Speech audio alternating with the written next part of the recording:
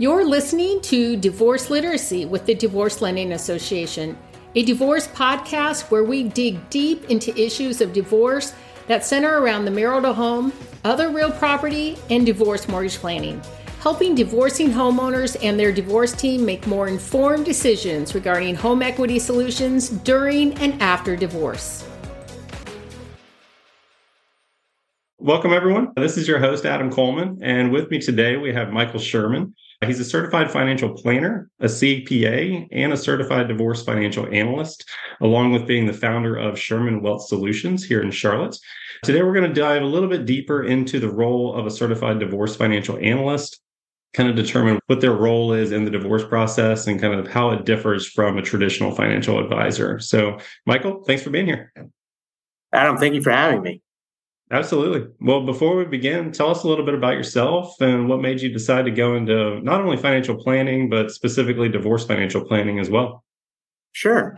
Unfortunately, it's not a great first story, but my mom passed away when I was 4, and just seeing what my dad went through was kind of my catalyst to becoming a financial planner, making sure everything was up to par and going forward with that with people's finances. So that's really why I got into business. And the divorce aspect came into the business when it was basically, I was struggling young advisor trying to get clients, and I had an interesting client come through the door, and she was going through a divorce, and you're getting her at probably the worst time in her life. And just throughout the years, I've just been able to see her grow and kind of build her up through the divorce process and make sure, hey, you can do this. You know, we can do everything that we need to do to make sure you're going to get through this and strive in life. So that really helped me become, hey, I need to really think about what I'm doing in this career. And this is a great aspect or avenue to go down to help people build them up.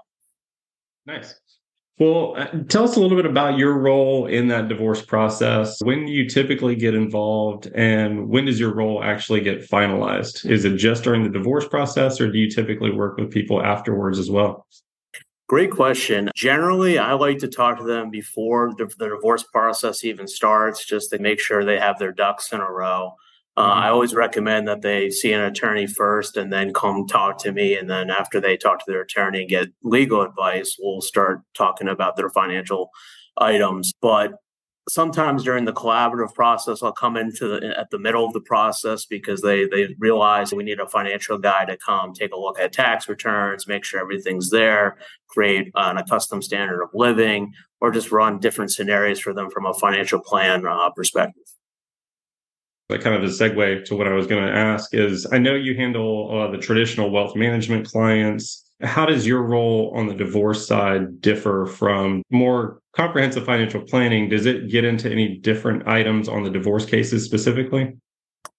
Yes. Instead of planning for one family unit, you're now planning for 2. And the reason I love collaborative is nobody's hiding anything. Like, we can really come up with a good plan for people who really want to go through this process and utilize all the arrows in our equipment. So to answer your question, it is different. I would say a lot of it is you got to do a custom standard of living for potentially 3 years, 5 years, whatever the attorneys deem necessary. That's a big difference than general financial planning, where you might help build a budget for 1 year and kind of let the clients take the reins after that. Like, we really go back in time and figure out what the standard of living was for the couple. That's one area. The asset chart is another area. It's not much different than a personal financial statement. You need to know when there's date of separation, date of marriage, how long everything was happening for coverture features and whatnot. But that's another area that is a little different than general financial planning. But there's a lot of aspects of financial planning that go into this as well, as you want to make sure whatever alimony or child support is needed is going to be built into your plans for the spouse that's receiving it. And then for tax items, hey, should we run a tax projection for both spouses, which I always recommend to see where we're at. So it's an all-encompassing thing. I think it's a little different than just being a general financial planner, but there's definitely some overlap. Do you tend to use the same software on the divorce cases versus your financial planning cases, or do you tend to use 2 different ones? Great question. I actually pretty much use similar softwares. I think I get a little bit more crazy with Excel, because I like to create a pivot table to kind of make sure that I know where numbers are coming from for the accustomed standard of living, because an attorney might be like, how'd you get that number, Mike? And I got to point right to it. So that will help me kind of figure out we're not building any fat into this budget. We're using actual numbers. Do you get a lot of pushback from the attorneys when it comes to that, where they're trying to basically use their numbers that they want to come up with, and they don't like the idea of using a financial planner's numbers, or are they typically pretty receptive to your role? I mean, with my pivot table, there's really no hiding anything. These are the numbers. Like, hey, some people might have some changes like for gifts or recreation after the divorce is finalized. But at the end of the day, those are the numbers. We do use some estimates. If there's a new household that we have to estimate repairs and stuff like that. But at the end of the day, it's kind of like those are the numbers. Sometimes I get a little bit of pushback, but I'm calling it as I see it. You mentioned collaborative, and we've talked about that on a number of episodes on this show. Basically, we're talking about collaborative divorce, which is a different type of divorce process where you have really a full team environment where you're working together, much more amicable situation, not a litigation situation. Your role in that is a little bit different than the CDFA in some cases. So maybe share with us a little bit about what it means to be a financial neutral versus maybe in a non-collaborative case where you're not necessarily always in neutral. Sure. No, that's a great question. Being a financial neutral, it's great because you have both sides asking you questions and you have to do what's best. They're asking for your opinion. They know you're neutral. They can share items with you and there's nothing hidden from the group. We're trying to do what's best for this couple. They made the decision not to go through litigation.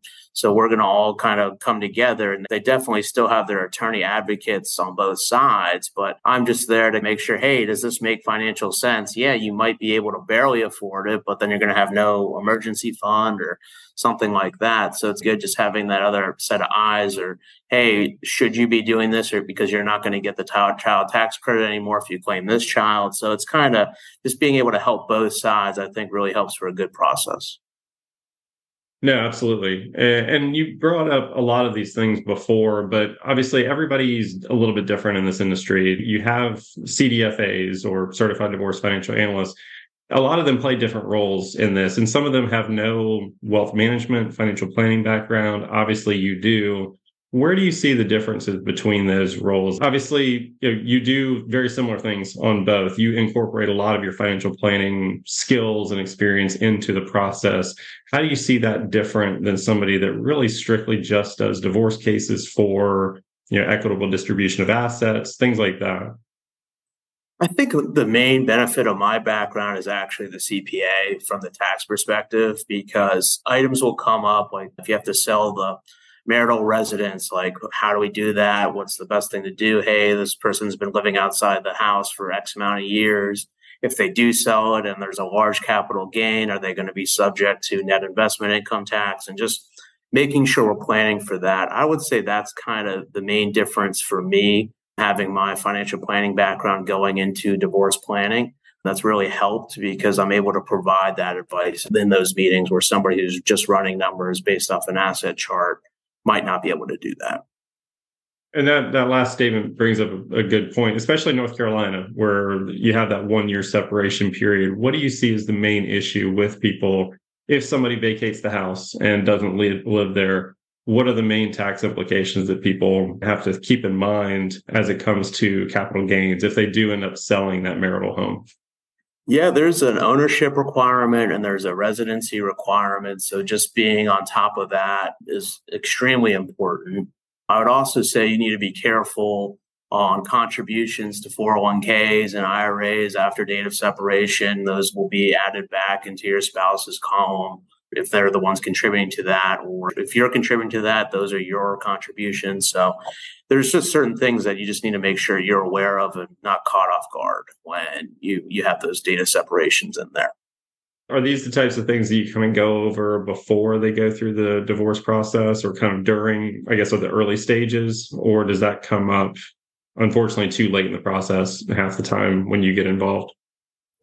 No, it depends when I get involved. And again, that's more legal side of things. I'll tell them, I'll be able to trace back like, hey, they made these amount of contributions. These were the passive earnings on those accounts during this time based off what they've provided me on the statements. But generally, I would say you need to get legal counsel involved, and then I come into play. Hopefully, after they talk to legal counsel, and then if I'm involved in the middle of the case, that they'll be able to provide me whatever I need to kind of make sure I'm giving them good financial advice. On the vacating house scenario, where let's say the wife plans on keeping the house and the husband moves out for the year, if they were living in the house for several years before then, does that impact the capital gains, the capital gains exclusion that they would get if they were to sell the house? So it's interesting. Basically, if one of them, let's just pretend one of them had ownership and they didn't live there and they were separated without any kind of separation agreement. Okay. And then one spouse lived there for 4 years or whatever amount. So during the divorce proceeds, the attorneys could allocate the house to the spouse that lived there because they fit the residency requirement. And that's the key thing there, because they'll get the other spouse's ownership period, which is extremely important because then they're going to be able to exclude some of the capital gain on the sale of the house. Does that give them the full? Yeah, I think so. Does that give them the full? If they do it as part of the divorce and they're still married, would they still get the full exclusion, like with the $500,000 capital gains exclusion, or does it vary? It depends on the situation. I can't give you a blanket answer I got to give my tax disclaimer. I was just curious if that came up, where that's something that people need to pay attention to, especially on the front end. It's kind of illustrating an example of why it's important to get somebody like yourself that has the tax planning piece involved earlier rather than later, because especially in North Carolina, where you do have that separation period, it does kind of throw a wrench in things that maybe other states don't have that issue with as well. So. Yeah, and another area I just want to bring up quickly is rental properties. If you own a rental property, just watching out for depreciation recapture, because a lot of people don't think about that when they get a rental property and then sell it soon after the divorce. That's one thing you got to just be very careful about. There's tons of tax hits that people just don't consider. And, the attorneys, God bless them, that's not their role. Like they don't know a lot of that stuff. So they're not going to be able to give you the advice that somebody like yourself could actually come in and tell them. So. Yeah. And that's kind of what you alluded to earlier with one of the areas you can go down, the avenues you could go down is litigation. And sometimes my role in those litigation cases is to throw tax bombs at the other side and see if they find them. And I mean, that's part of my job that I don't particularly enjoy, but it's like you need to do what's best for your client, and that's what you were hired to do. Do you find yourself doing mostly collaborative divorce cases, or do you end up getting involved in litigation or mediation, things like that more often as well? I would say I'm 95% collaborative because I just enjoy it. I don't like throwing tax bombs. I like everybody to be happy and come out with a good solution. I would say 95% of it is collaborative. Nice. Well, you've given a lot of good advice already, but any other high-level advice for somebody that may be starting down the divorce path? Like, what should their first few steps be, do you think? I would find somebody that they respect that's gone through a divorce, and probably 3 people, and ask them for what attorney they used and go have a consult with that attorney. Just say, hey, I'm just thinking about going this path. What should I do? And they'll be able to advise you on different options. That would be the first route. I hate to say go get legal advice first, but I think that's the best course of action. Once they do that, they might think it's prudent for me to come on board to look at statements, and I could look at stuff. Hey, these stocks have low basis. You might have a high capital gain if you were to sell these in a divorce. We can look at potentially doing a financial plan based off a potential settlement later down the process, where we can add in Roth conversions if they get a 401k or an IRA that we need to look into. And let's just pretend they're not making that much money. And then one thing that I really love is if somebody's got an HSA and one spouse needs to go on COBRA, they can actually take money from that HSA and not pay taxes on it because there's a provision for COBRA for HSA. So that's a huge benefit for somebody getting divorced, and you get 36 months of COBRA you could take out of an HSA.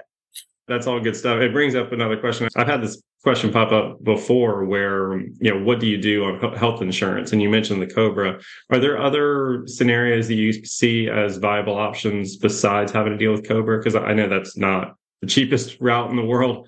Are there, through the Affordable Care Act, is that what you're seeing people do if, one spouse was relying on the other spouse for health insurance? This is a great question because this is a primary concern of mine when people go through a divorce and let's just say they're not in the workforce currently. I would totally recommend that you get quotes from the exchange. And also, you might be part of organizations that in the past that offer group health insurance plans, and you might just need to re-up with those organizations. And anytime you can get insurance through a group plan, I generally recommend it unless you need it personally. That's another area I would consider, but I would absolutely look at the exchange, talk to a health insurance broker and have them shop around and see what they can get for you. And correct me if I'm wrong, a lot of those are income-based calculations to determine how the premiums are. So that's another thing where you can get involved and maybe get creative with how their income is structured to where they may qualify for one versus the other. If they didn't have somebody like yourself involved, they might just be thrown into whatever plan is available because of how the attorney structured their alimony or child support. Absolutely. They could potentially get a premium tax credit as well, depending on their income. Nice. Okay. Well, we've talked about obviously the attorney, you as the financial advisor. What else? What other team members do you like to get involved in the divorce process just to make sure that they have a good, strong divorce team? I love getting a divorce coach involved. I think they do a great job of managing the meetings, managing all the emotional stuff. Like you come to me for the financial stuff and for the more the emotional side of things, you need somebody who's there that's going to help them with these issues that they're working through personally. And the divorce coach is invaluable when it comes to those items. So I would absolutely recommend a divorce coach as well. And that's something unique that a lot of people don't even realize is available, and they don't know their role either. Collaborative obviously makes that a different role than what some people might think. Like they are almost steering the ship in a lot of cases. They're the central hub, and then the attorneys are obviously getting involved. You're getting involved. People like me or real estate agents are sometimes getting involved as well. Do you get them involved on non-collaborative cases? Do you see them getting brought in a lot of times on those, or is it more a function of the collaborative process?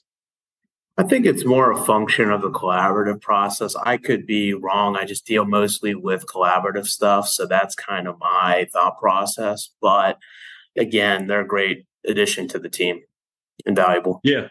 No, and I see that a lot. And I know tons of coaches that do get involved in non-collaborative. And I think it's a great resource for sure, because a lot of people don't have anybody on that emotional side of things. And yeah, I'm sure you and the attorneys and me can try to do as good of a job, but we're not there to handle the emotional side of things. We're definitely more on the attorney or financial side. So I think it's definitely good to have somebody on that emotional side of things to help. And they do things that are completely different than what a therapist does. So you can have both, obviously, but that's definitely good advice. Well, you've spoken a lot to the collaborative side of things. Obviously, that's kind of your preference. Do you like any of the other versions of the divorce process? Obviously, I think we all agree that we want to stay away from the litigation as much as we can, but are there situations where you don't think collaborative is really the best option for some people? Yeah, I mean, I think that like litigation, you might need to go through litigation if you think that this is the best avenue for you to go down. If you have a spouse that you don't think is going to commit to the process of collaborative, and you need somebody who's going to be your advocate, who's going to go turn out all the stones that you need turned and go down that route. I think that litigation is good for some people. I hate to say good for some people, but it's a necessary thing to make sure they get what they're entitled to based off the law. I think the attorneys do a good job of saying, we're not going to promise you the stars, but like this is what we could get, and going through that amount, and hopefully it comes out in a settlement rather than going to court. But that's my take on it. Is collaborative is not for everybody, and it really depends on the spouses and the couple. So litigation's an option. If they decide to litigate and go through mediation, I think mediation is also great because then you bring in somebody who's got experience that can help you solve issues so you don't have to go to litigation. So I'm a big proponent of mediation if they do decide to go the litigation route. Do you get involved in the mediation side still as a neutral, or are you typically advocating for one party or the next? It's been kind of interesting because I will generally get called by the mediator and ask me questions for both sides, not just one side. So that's been interesting, but sometimes I'll get involved a little bit, but it hasn't been a big part of my business so far. One thing I meant to ask earlier, obviously, traditional financial advisors, fee structures are all over the map with how people get paid. I think the traditional concept that people have is like, they're managing my money, they're going to charge me a percent of that. Obviously, fee structures on the divorce side are totally different. So how is that set up for your work as a CDFA? Great question. Generally, it's just an hourly charge. So basically, whatever I'm doing, it's just a billable to them, and I send out all my bills monthly to the client. Both parties receive the bill. Both parties are responsible for the bill. If they don't pay the bill, then we have to withdraw from the case. But that's pretty much how it's done. Some people might take on flat fees. It really depends on the clients and the attorneys on that front, and the CDFA professional as well, as they might have a different view on it. But generally, an hourly charge. Okay, perfect. So yeah, in flat fee, I feel like that would be very difficult because just as well as anybody, these divorce cases are obviously very personalized and specific. They're very different from another divorce case. So I'm assuming you've seen where sometimes they take a few hours and then other times they take 10, 20, 30 hours. I'll start with the whole flat fee thing first. The great thing about the Charlotte Collaborative Divorce Professionals is we've got a lot of great professionals on all sides of the table for that. So we might get somebody who doesn't have the means to pay an entire team. And just in the spirit of collaborative, everybody will come together and be like, hey, this is what I'm going to charge. I'm going to lower my rate to make sure that this couple is able to go through the collaborative process. And I've gotten several emails about that. And I'm always happy to lower my rate to do that because I'm committed to the process. Well, no, this has been good. Any other high-level advice for somebody thinking about going down that path? I would say trust your professionals, interview everybody, get everybody on board. And if you don't go down the collaborative path, make sure you talk to your financial advisor and your CPA and get their opinion. That there are some fiduciary things that they'll have to do, but at the same time, like, it's good to get their opinion on, can you provide me statements? If I file married filing separately, what does that look like? If I file head of household, what does that look like? Getting tax projections done. So those are things that I would recommend that you do. Perfect. Well, I appreciate you taking the time. If anybody wants to learn more about you and your services, what's the best way to find you?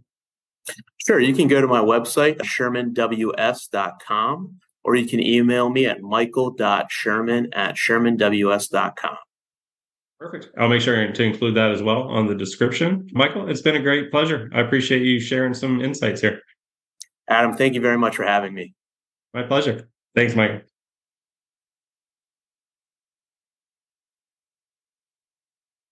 Thanks for listening to Divorce Literacy. Discover more strategies and solutions on divorce mortgage planning at divorcelendingassociation.com.